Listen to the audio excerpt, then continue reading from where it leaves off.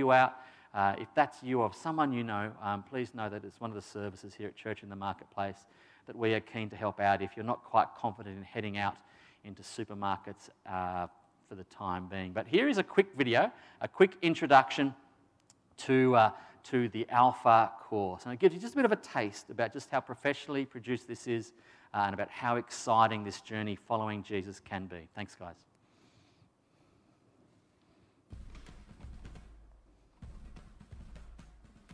If you've ever wondered if there's more, you're not alone in that. We all explore, every day, in small ways and big. We find ourselves, reinvent ourselves, define ourselves, publish our lives. We find ways to stand out and ways to blend in. We meet people that remind us of us, and people that remind us of who we want to be, and people that just make the journey that much more fun. We connect and share. We learn from each other and grow together. We celebrate and mourn side by side. We push our limits, challenge ourselves, fall down and get back up again. Our days are long and our nights get short. We put in the hours in the hope of building something that lasts. And at the end of the day, find joy in the fleeting things. We want to squeeze all the life out of life and hit pause on moments we wish could last. Put simply, we want to live. And along the way, discover all we can, experience more, and find out who we really are. We all are searching. It's rare to find time to think and talk about the big questions of life. About faith and reason and God and meaning. But exploring is good. We're built for it.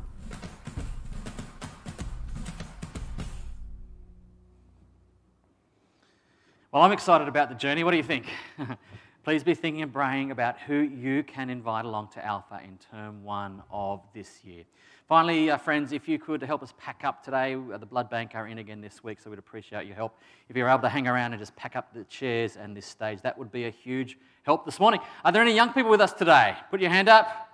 Come on, all right. G'day, young people. How you going? Looking forward to getting back to school? Yeah, no, not so much. Some people are looking forward to heading back to seeing their friends. I can understand that. I've got with me for my object lesson for you young people today, I've got one of my old watches here. I don't really wear a watch much these days. We all carry around phones, so I stopped wearing a watch a few years ago. But back in the olden days, I used to wear a watch. It used to help me tell the time. Now, I got a few comments when I got this watch because I got it in a very exotic, far-off land called Cambodia. Can you say Cambodia? A lovely place to visit, lovely people. And so I started wearing this at my old church, and a few of the blokes thought that I was being a bit too highfalutin, a bit too up myself, thought I was a bit special because it looks kind of flash, doesn't it? Look at it. Ooh. You can spend thousands of dollars on a nice watch. You can buy something called a Rolex. And I had a quick look online, and I was going to tell you kids this morning that I've seen watches advertised that you can spend thousands of dollars on. I was going to say you can spend $3,000 or $4,000 on a watch. But then I had a look online last night, and you can spend a lot more than $4,000 on a watch. Any guesses for the most expensive watch that I saw? This is a regular off-the-shelf Rolex. $300,000. You can spend big money on a special type of watch. And this watch looks just like a Rolex, doesn't it? Does it make me look like I'm worth $300,000? Oh, come on, you guys. I think you guys are onto me. This watch didn't really cost thousands of dollars. I bought it in a market in Cambodia for 10 Aussie dollars. I bought Carly a watch home because she wasn't with me in Cambodia. I bought Carly home a fancy watch as well that had Rolex written on it as well. How long do you think it lasted? A couple of days. Wasn't even a week. Wasn't even a week. You see, it wasn't a real Rolex, and this isn't a real Rolex. This is a fake. This is a knockoff. It's not genuine. It's a fraud. So although it might look the business, although it might look fancy, it is in fact not the real deal. It's a fake. And so I want you kids to be remembering this morning that when it comes to following Jesus, you want to make sure that you are following the real deal, that you're following the real Jesus and not being caught out by following a fake, not being duped by following a fake. The world will tell you there's lots of different ways to live your life. This is the way to live. Do your own thing. Make your own rules. Go your own way. You decide what's right and wrong. You decide your own truth. You do you, friends. They're lying. It's a fake. It's a fraudulent way to live. Jesus came onto the scene at a time when there were many people claiming to be the Messiah or the Christ. It's a big fancy word that literally just means the anointed one or the king. So they were all waiting for the coming king to come and save them. And lots of blokes came up and said, yeah, I'm him. I'm the Christ. I'm the long-awaited Messiah. Here I am. Follow me, everybody. Let's go. Those guys were a little bit like those dodgy watches or Carly's watch that only lasted a couple of days. They didn't go the distance. They didn't really last. Only Jesus is God's Messiah or his chosen, anointed king. I want you guys to make sure that you're making Jesus the boss of your life, the king of your life, the ruler, the Lord of your life. Jesus and nobody else. Don't even make yourself the boss of your life. That's a pretty radical thing to say these days, but I hope you don't grow up to make anyone other than Jesus the boss of your life. We know Jesus is genuine. We know that he's the real deal because later on today, the grown-ups are going to be studying this passage where Jesus got baptized, and at the moment that he came up out of the water, the Holy Spirit came down, looked like a bit of a dove, and a light landed on him, and a voice from heaven, the voice of God himself said, "This is my beloved Son. Trust in him. Follow him. With him I am well pleased." So Jesus has God's stamp of approval.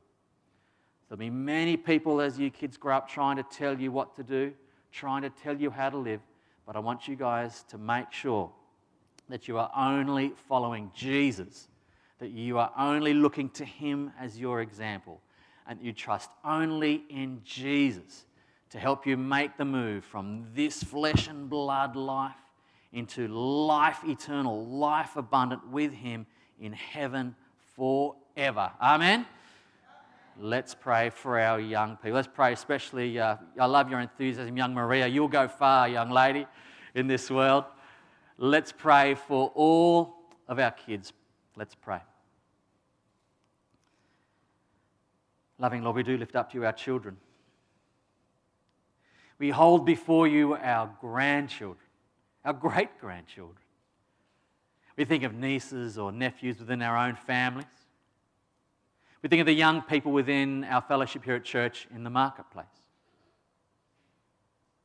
We pray that whether they be young or old, we pray that they will indeed be looking to Jesus himself as their one true Lord and King, the real deal, the genuine article. Father, please grant them discerning to see through the lies and the fakes and the frauds. Help them to cut through the noise of this world, the white noise, the background noise, and the lure of this world, the things of this world, the bright lights of this world that, Father, we know can never bring true fulfillment, can never lead us into true, abundant resurrection life. So, Father, please be putting people in our children's paths who can disciple them and lead them into life eternal, who can disciple them into a life spent following Jesus Christ as their Lord and Saviour. And it's in His mighty name we pray. Amen. Amen and amen. All right, well, if you've got a Bible with you this morning, you can open up to Matthew chapter 3 this morning. There's a few different versions of the baptism of Jesus. I've chosen Matthew's version this morning. If you've got a phone or your iThing, you can go there. I'm going to get David to come up and read it in just a moment, but I did want to do a little bit of an introduction to this passage this morning before we hear from David. But firstly, let's commit this time to God in prayer. Let's pray. Yes, loving Lord, we humbly come before you this morning and we still ourselves.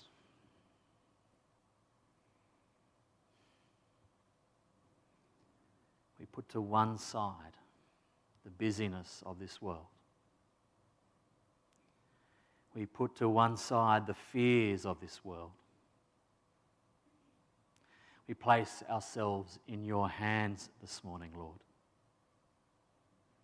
We offer you our lives. We offer you this moment, this sacred moment alongside our brothers and sisters in Christ as we open up your word and we say, Heavenly Father, reveal yourself to us now. Father, we pray that my words might be your words.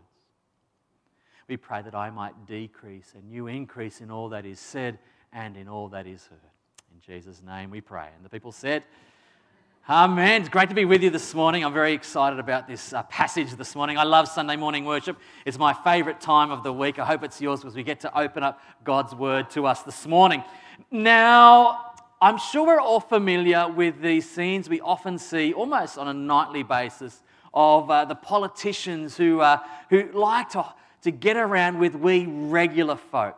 I'm sure you're all familiar with those scenes where they'll put on a bit of a hairnet and they'll go and help serve in a soup kitchen. They'll help serve up the gravy and the meat and potatoes at a homeless shelter. They might go down to the local pub and have a beer just like one of the regular boys.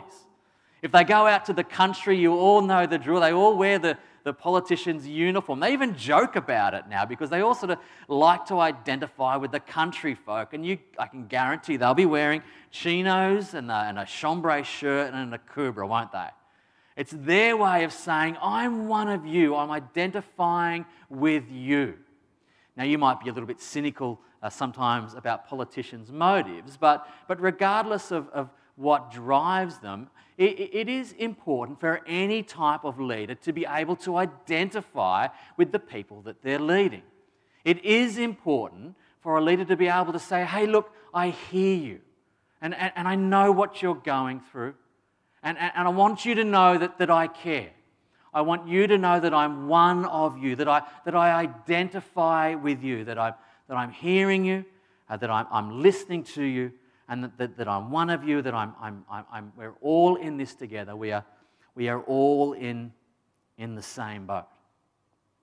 I read this week of a hospital that every year in this vein throws a massive Christmas party whereby the senior management actually serve the frontline staff.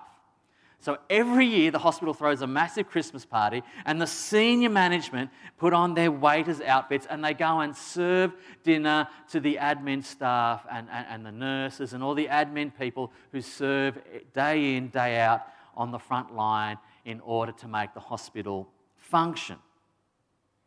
It was the senior staff way of saying, listen, we are one of you. We value you. I read that one of the staff actually commented that it was kind of nice to have the chief of medicine pouring my coffee and the chairman of the hospital board serving me dessert. She also confessed, however, that she felt a little bit of discomfort about it. She was a little bit uncomfortable when her waiter asked, "Ma'am, would you like the chicken or the steak?" Only for her to look up and see that it was the hospital's top neurosurgeon. She thought, well, just as well brains weren't on the menu, or she'd be asking, where'd you get that from, Doc? Again, it's much like the politicians serving in a homeless shelter. This was management's way of telling the staff that they were valued, that they matter. That regardless of their paycheck, that they were important. Regardless of where they sat in the organisation's flow chart, that what they did was important. Regardless of their position description or their title, that they were an important part of the team, that what they did really mattered. But what I find interesting about that story, and what I find interesting about our story today that David's going to bring us, is that some of the staff felt unworthy of the attention that they were getting. Some of them felt as though they weren't quite worthy enough to be receiving such special treatment. They struggled to accept this sort of hospitality from people who they considered to be their superiors. It's a little bit like our reading, thanks DJ, it's a little bit like our reading this morning and of John the Baptist. Be keeping an eye out for John's response in this reading when he's confronted with Jesus, who, by the way, was his second cousin. He was related to Jesus. Which mic you want me to use, Way? This one? Beauty. David, do you want to come and bring us our reading today from Matthew chapter 3? It is a story of the greatest leader of all humbling himself and identifying with you and me. There you go, buddy. Do you want to put it up there?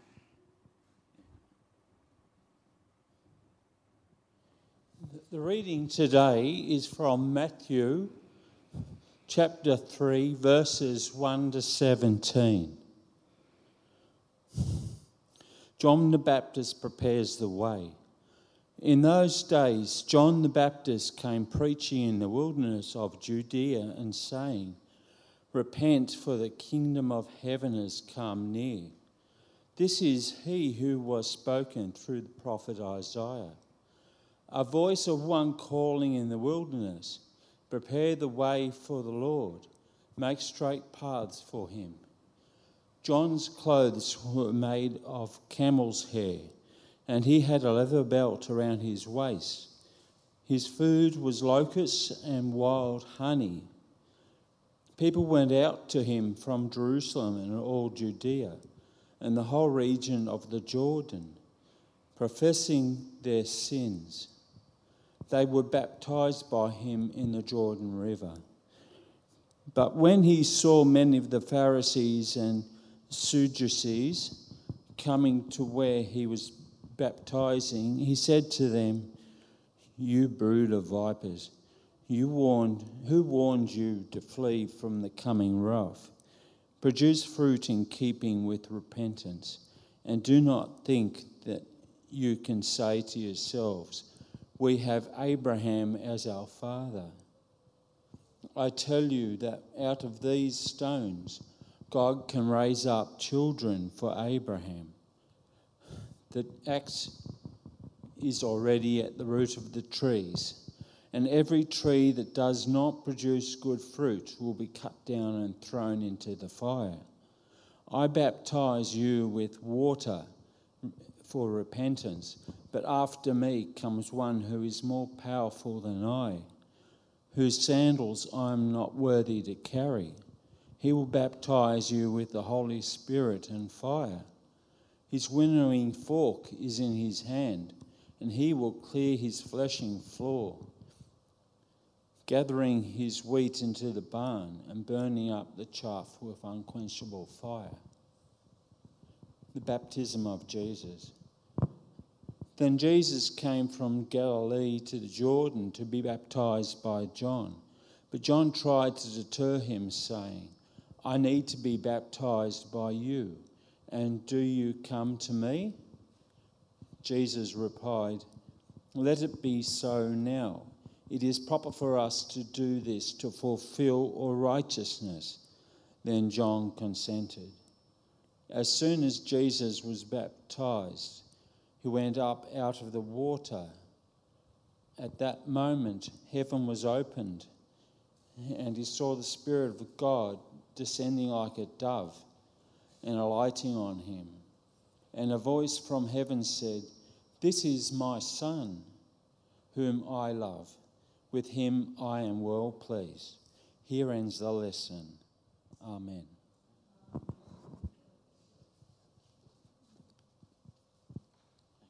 Thanks, Ruth. Good job.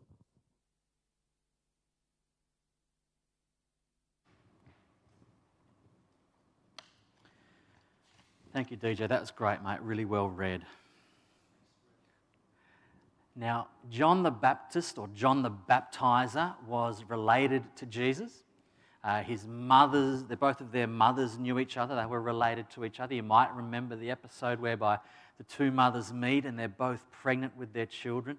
Mary with Jesus, and John the Baptist was in the womb of his mother Elizabeth. And upon their meeting, John the Baptist leaps in his mother's womb. We don't know whether John and Jesus spent a lot of time with each other or whether they even really knew each other terribly well. But they certainly would have at least known of each other. And John certainly gives us a word of warning. He gives us a precursor. He says, one is coming who's far greater than me. I'm not even worthy to carry his sandals. You see, John was the original fire and brimstone preacher. In case you haven't worked it out already, I'm not much of a fire and brimstone preacher, but John was a real hard man.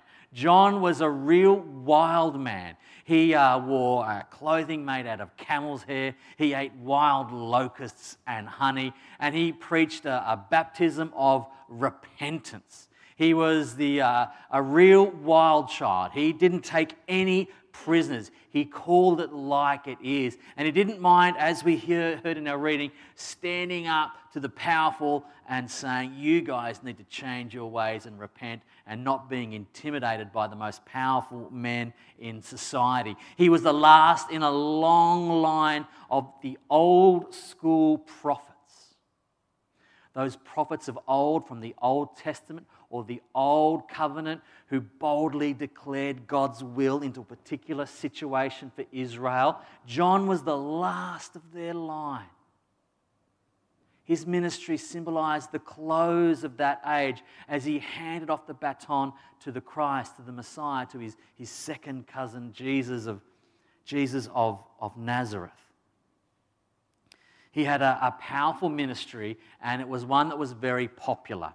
We're told in the reading that people were coming from Jerusalem and Judea and the whole countryside. They were coming down to the River Jordan to be baptized by him. Now, this is interesting because in Judaism, there's really no history of baptism at all. Now, this word to baptize, it literally means to dunk or to submerge in water. So when I wash my shirts, if they need a good soaking, and I submerge them, I baptize them, right? I put them underneath the water. That's literally what the word means. There's one or two little episodes we know from history within Judaism of people practicing baptism, but it's not anywhere in our Old Testament or in the Jewish scriptures, in the Hebrew scriptures at all. So it is a strange thing to be doing, but nevertheless, it's proving to be very successful. People are flocking to him to be baptized by him. And he's preaching a baptism of what? Of repentance. He's preaching a baptism of repentance. So what is driving these people? What is drawing them out from the big city, out into the wilderness, down into what has anyone seen the River Jordan, by the way? Is it an impressive piece of water? It's not particularly at all from what I hear. It's 10 feet deep at its deepest, 100 feet wide. Apparently to call it a river is quite a generous term. But they're flocking down to this little piece of water to be submerged, to be dunked, to be baptized by John, to repent. Some of them probably came out wanting healing for various ailments, but probably more than that, I think people were just coming wanting a fresh start. You know that feeling when you get out of the shower or you get out of the bath, freshly toweled, ready to take on the world? I think that's what people were wanting. And John is boldly declaring, you know what, it's more than just a washing, more than just a purification. In baptism, that is certainly part of it, right? When we go down to Bronte Beach and we baptize people, being cleansed of sin, and it's certainly part of that purification aspect of water. But this was more than just a one-time act of washing or purification or cleansing. This is a baptism of repentance. This is a decision to change. John is calling people out of their old way of life onto a new path, to turn their back on sin, to turn their back on everything that is not of God. He's saying, listen, you guys need to change your ways, change the direction of your life. This was a commitment. This was a decision to change the course of your life. Now, it also turns out that John wasn't going to have a bar of anyone trying to co-opt his baptism as he prepared the way for the coming Christ. In our reading today, some Pharisees and some Sadducees, politicians of their day really, these were leading men in Jewish society. They were rival factions in Jewish society. There were various different factions, sort of arm wrestling for control. You had the Pharisees and the Sadducees. You had the Essenes and the Zealots that sort of wanted to overthrow the Roman Empire. These two were normally antagonistic towards each other. They normally didn't like each other, but on a couple of occasions in the scriptures, we know that they came together to try to take down Jesus. And here they are. They've seen some paths being trod from Jerusalem down to the river, and they wonder what's going on. So they turn up. These leading men are seeing the ordinary, everyday, common folk flocking down to this wild man, to this hard man, and they wonder what's going on. So they come down to check it out. Perhaps they're just wanting to identify with the common man like the politicians of today. But John catches a whiff of hypocrisy in their motives, and he just unloads on them. This fire and brimstone preacher, in one of the most vicious, violent takedowns in the whole of the New Testament, says this. Have a listen to what he says. He says, "You brood of vipers." Ooh, that's got to hurt, doesn't it? A brood of vipers. I don't care what time or culture you're from. That's got to hurt, being called a brood of vipers. He says, "Who warned you to flee from the coming wrath? Produce fruit in keeping with repentance. Your religious pedigree won't help you." They thought that because they were the best and the brightest, the most educated, the most powerful, they thought they were the most worthy, the most holy, the most godly. But John says, none of that's going to help you at all. Don't put your trust in your degrees, in your war, or who your father or your grandfather, your great-grandfather was. None of that's going to matter at all. He says, repent. He says the axe is already at the root of the tree. And every tree that does not produce good fruit is going to be thrown into the fire. It's one of two references to fire in today's reading. He's really going after them. And when you sort of think that he's done berating them, he goes on, he continues, he says, "I'll baptize you for repentance, but after me is going to come one even more powerful than I, one whose sandals I'm not even fit to carry. He will baptize you with the Holy Spirit and with fire." He says his winnowing fork. The winnowing fork was like what they used to do to thresh wheat, right? So his winnowing fork is at hand, and he's clearing out his threshing floor. He's going to gather in his wheat, right, the good stuff. He used to separate the wheat from the chaff. He's going to gather in his wheat into his barn, but all of the chaff, that is the useless stuff, is going to be burned up with an unquenchable fire. So far from not feeling good enough, these Pharisees and Sadducees think they're all that and a packet of crisps. They think they're pretty red hot, and John is going to take them down. They think they're the best and the brightest, and John is not going to allow them to turn his baptism of repentance, of humbling yourself. He's not going to allow that to be co-opted for political gain. So just as this happens, Jesus himself arrives on the scene. So Jesus turns up at this point, and all of a sudden, John, this fire and brimstone preacher, this man that has just scolded the most powerful men in Jewish society, all of a sudden, John's feeling a little bit unworthy. all of a sudden John's feeling a little bit uneasy. He's shocked by the request. He's humbled by this request. He doesn't feel worthy enough. He doesn't feel up to the task. The Messiah taking the place of a sinner was more than John could possibly bear. But Jesus, in one of the most profound words of love and kindness, and one of the most profound uplifting and embracing statements, tells John it's okay. He says, it's okay, brother. He says, I'm here for you. He says, it's all right. I value you. I value what you're doing, and I need you here, mate. He didn't say mate, but if he was an Aussie, I'm sure that's what he would have said. He says to John, it's okay. This is the right thing for us to do. You're up to the task. I've got a job to do. I've got to go out and rescue my people, and I need you, brother. I need your help. You have an important part to play here, and I need you on board. I need you to do your bit in order that I can do mine. He said, it's okay, John. We're going to do this in order to make things right. Now, I suspect at this point, John still doesn't fully get it. He still doesn't fully understand why it has to be this way. He fully probably doesn't really understand why he's being given this enormous privilege of baptizing the Christ, the chosen one of God, the Lamb of God, Emmanuel, God with us. But he trusts Jesus, and so he goes with it. He trusts that Jesus knows what he is doing, and he drops his resistance, and he indeed follows Jesus' request and baptizes Jesus in the River Jordan.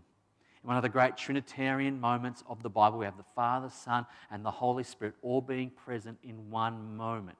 If you haven't seen that, go back and have a look later on today. You'll see all members of the Trinity are present in this moment. The Holy Spirit alights on him, and the voice from heaven comes, "This is my Son, whom I love. Trust in him, follow him." The question that's got to be asked this morning as we ask ourselves, what does all this mean for us today? Right? How do we live this out? How does this help me this week? We've got to ask, why did Jesus need to be baptized in the first place? Remember, John's baptism was a baptism of repentance, and we know that Jesus is the spotless Lamb of God. He was without sin. So why did he need to be baptized at all? Some theologians will tell you that it was just Jesus setting an example for you and I. At the end of his ministry, he commands us to go and to baptize the nations, doesn't he? So this might have been Jesus just giving us an example, but it's probably a lot more than simply that. I think it's Jesus' way of saying, great leader that he was, I'm here with you. I'm identifying with you. I'm with you in this. I'm with you through all of this. We are in this together, and I understand. In being baptized, Jesus was identifying with you and I, the common people, the little people. And in his baptism, here's a little theological truth for you this morning. We're going to get a little bit theological, but go with me. I know it's only still early January. But think for a moment, Jesus' baptism at the start of his ministry is actually a foreshadowing of the end of his ministry in his death and resurrection. Can you see that? It's actually a pointing towards what is going to happen, about where he's going. It foreshadows his greatest accomplishment, his death and resurrection for you and for me. Jesus is trying to tell us here that his baptism, again, his death and resurrection, is a truth that has the potential to change your life. Jesus came down in order to lift you up. He took your place so that you could take his place in heaven. He lost his life so that you could find your life. He came to be with you so that you could be with him. This is the good news of Jesus Christ. This is the gospel. This is the great exchange, the spotless Lamb of God dying in order that you might live. This is Jesus saying, I'm here with you. I'm coming down here for you. He left his place in heaven to come and live as a carpenter in a backwater that nobody thought much of. Think of the circumstances of his birth. Humble, lowly, scandalous. The Apostle Paul puts this truth very well in 2 Corinthians chapter 5. He says, for our sake, he made him to be sin who knew no sin, so that in him we might become the righteousness of God. The great exchange, Jesus, the spotless Lamb of God, being dunked, symbolizing of death, death to self, and being risen to new life. That's what baptism is all about. When Carly and I were first married, we worshipped in a Baptist church out at Wellington, not Wellington, New Zealand, Wellington near Dubbo. Has anyone been to Wellington, out near that beautiful part of the world? And in the Baptist church at Wellington, New South Wales, if you enter the church, you will see emblazoned across the front of the sanctuary over their baptism, because they're a Baptist church and they dunk people in their church. Over the baptistry, they'll have the words from Colossians chapter 2, verse 12. Buried with Christ, risen with him. I took it to heart. I was sitting in worship every Sunday for a few years in our early married life, and I thought that is such a powerful statement. And I've taken it on board to kind of make it a bit of a life verse for me. Buried with Christ and risen with him. Those of you who have been baptized will know that that is essentially what we are doing. You are buried with Christ. It's symbolic of your death. You're saying, I'm no longer living for myself, but I'm being raised to new life. I'm not living for Pete Chapman, but I'm living for you, Lord. That is the symbolism of baptism. So where are you in the midst of this story? Can I leave you with a bit of a challenge to place yourself in this story? Is there a little bit of Pharisee and Sadducee in you? And I think, truth be told, for many of we Charlie churches who regularly come to church, it's hard to escape that creeping up in us from time to time. It's a constant danger. I know the Pharisees and the Sadducees are the bad guys, but you've got to think it's very, very hard to sort of resist that urge to feel a little bit high and mighty or to look down on other people. They didn't think that they needed lifting up at all. They thought they were all that. They thought they didn't need anything at all. Can I encourage you, friend, to know that you do indeed need saving. You need washing, you need purifying, you need cleansing, you need healing, and you need reconciling to God. The problem with, I think, many of our Aussie friends out there is that they don't recognize this. They think they're okay without God. I'm okay. I pay my taxes. I do my bit. I raise my family. I even help out every once in a while. I coach the kids' soccer team or something. And they think they're okay. Friend, you are not okay. Without God's saving grace, you are lost. We all, like sheep, have gone astray. Each of us has turned his own way, and we are alienated from God in that state. We need God's saving grace through the death and resurrection of his Son to bring us back into right relationship. He paid the price for us at the cross of Calvary once and for all to wash us clean. So guard against that whenever you feel that rising up, that Pharisaic sort of mindset. Know that there's no room for arrogance in the Christian church. Zero room for any arrogance or sanctimony or looking down on others or judgmentalism. It was not Jesus' way. It should not be our way at all. But on the other hand, maybe you're a little bit like John in this story. Maybe you're the sort of person that thinks, I'm not good enough. I see it all the time in churches, by the way. I think we don't want to be like the Pharisees and the Sadducees. We know they're the bad guys. The trouble is we end up all the way over here, and it's like, I'm not good enough. I'm not worthy enough. I could never help out. I don't have anything to offer. Friend, you do, and we need you. We need you to do your part. We need you to know that God sent his Son to die for you, that you are precious and special and loved. We need you to know that regardless of what position, description you have, regardless of your paycheck, regardless of how knowledgeable you might be about the Scriptures, know that there is a role to play, and we need you to play it in 2022. We are one body, many parts. And if one piece of the body is absent, we are hurting. If one piece of the body is not here, we miss you. We need you. So I'm committed to coming around and tapping some of you guys on the shoulder this year and saying, hey, we really need you guys to step up. We have some staffing changes this year. We're going to need to pivot this year to do things a little bit differently.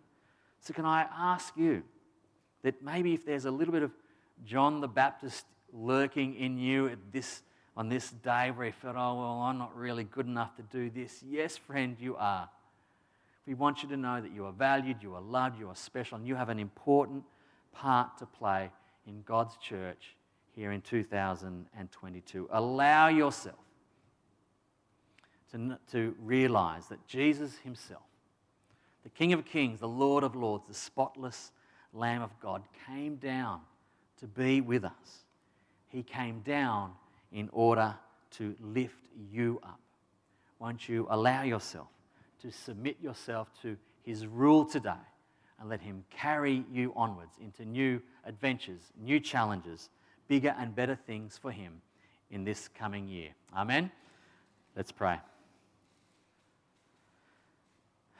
Yes, loving Lord, we do come before you this morning, and we humbly seek that you might show us, Lord, how much you value us. If it's difficult for us to see that within ourselves,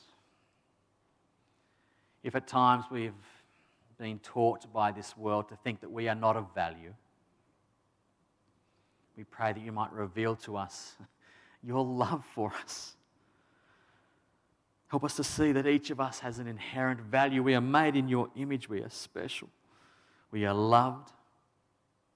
And we have a part to play in building up the body in 2022. In Jesus' name we pray.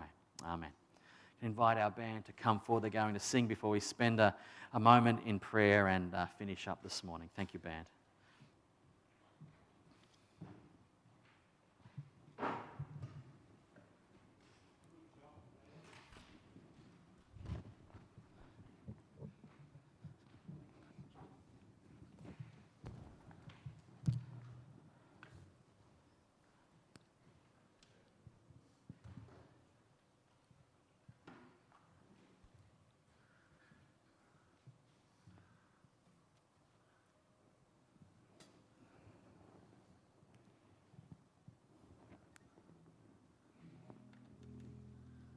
Awesome. Let's stand and sing. We're going to sing Turn Your Eyes Upon Jesus.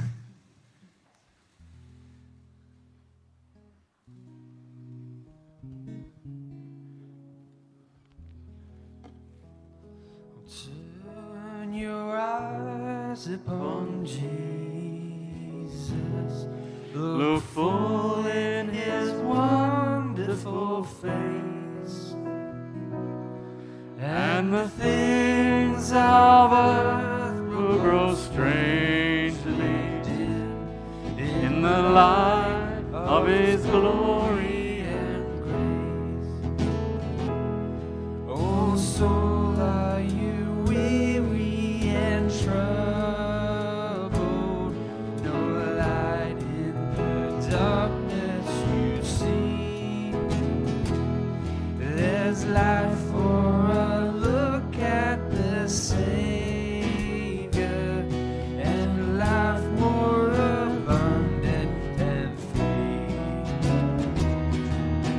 Turn your eyes upon Jesus, look full in his wonderful face, and the things of earth will grow strangely dim in the light of his glory and grace.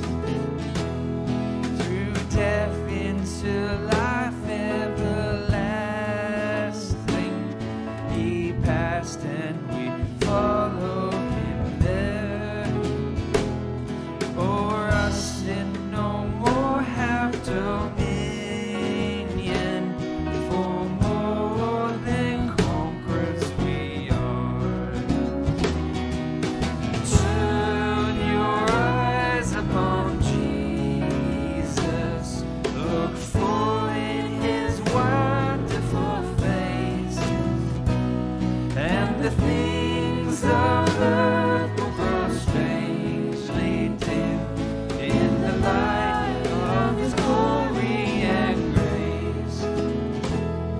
His word shall not fail you, he promised. Believe him and all will be well. Then go to a world that is dying, his perfect salvation to tell. Turn your eyes upon Jesus, look full in his wonderful face, and the things of earth will grow strangely dim in the light of his glory and grace.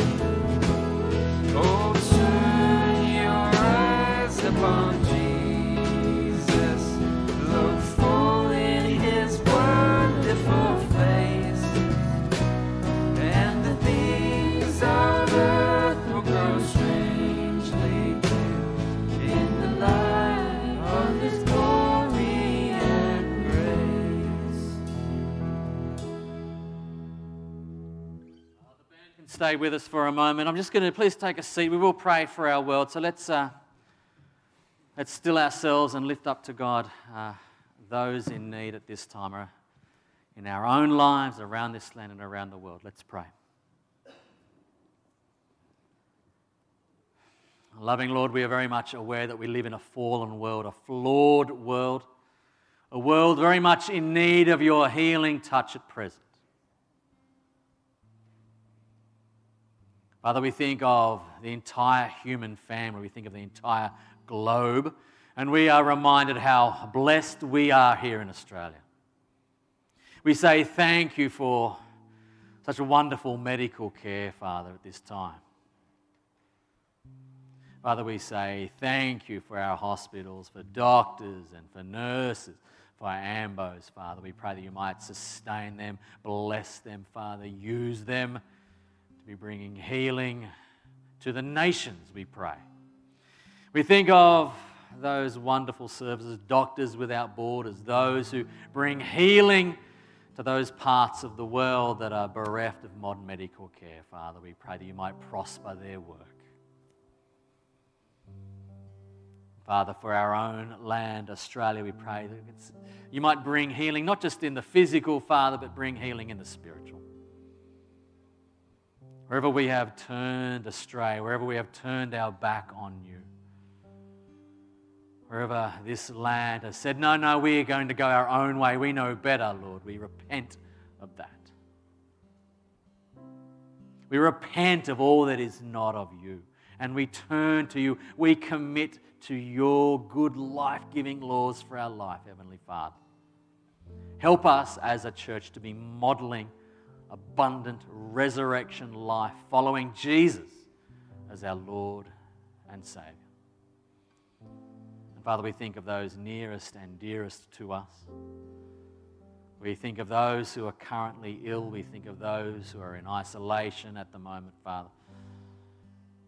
Our own church family, and indeed every church family around this land is struggling with that at the moment, Father. So for our loved ones, the members of our own family that are sick with any number of different things, we pray that you might bring healing. Father, we pray that you might be at work in bringing healing and reconciliation, mending broken relationships, Lord. And Father, we think of those within our own tribe, those within our own clan who do not know you, those who are far from you. Father, soften hearts, break into their lives. Reveal yourself to them, Heavenly Father. And help us, your church, to fling wide the gates, to welcome with open arms, Father, all those who would come to you, all those that would come, who would repent of their worldliness and come to you and say, here I am, Lord. Take me and use me. Wash me clean. I am yours. Help me to be your hands and your feet this week. So, loving Lord, come and bring healing and wholeness, bring peace, bring joy in body, in mind, and in spirit this week. In Jesus' name. People said, amen. Thanks, Ben.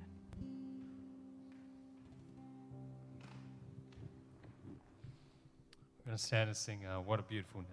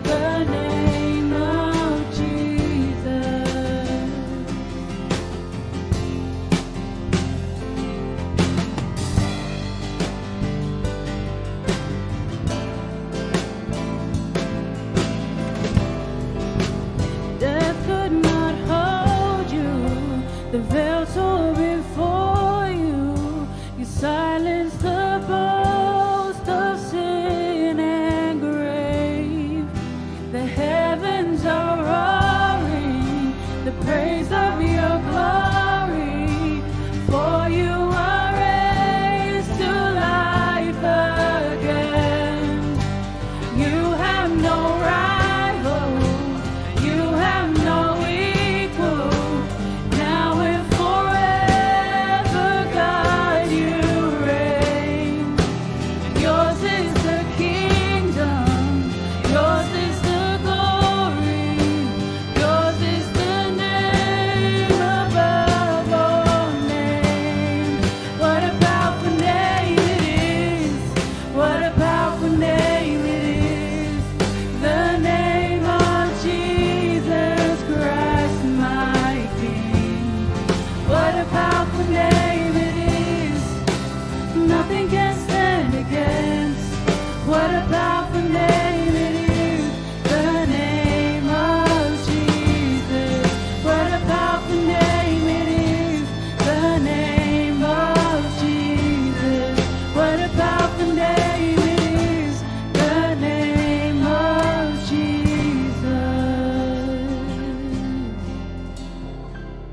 powerful name it is indeed. How good is that? Friends, go out this week declaring the powerful, the wonderful, the beautiful name of Jesus in everything you say and in everything you do, in word and in deed this week. Let's be lifting up Jesus, the King of Kings, the Lord of Lords, who was brought low in order that we might be lifted up. And may the grace of our Lord Jesus Christ, the love of God, and the fellowship of the Holy Spirit be with us all, now and forever. Amen.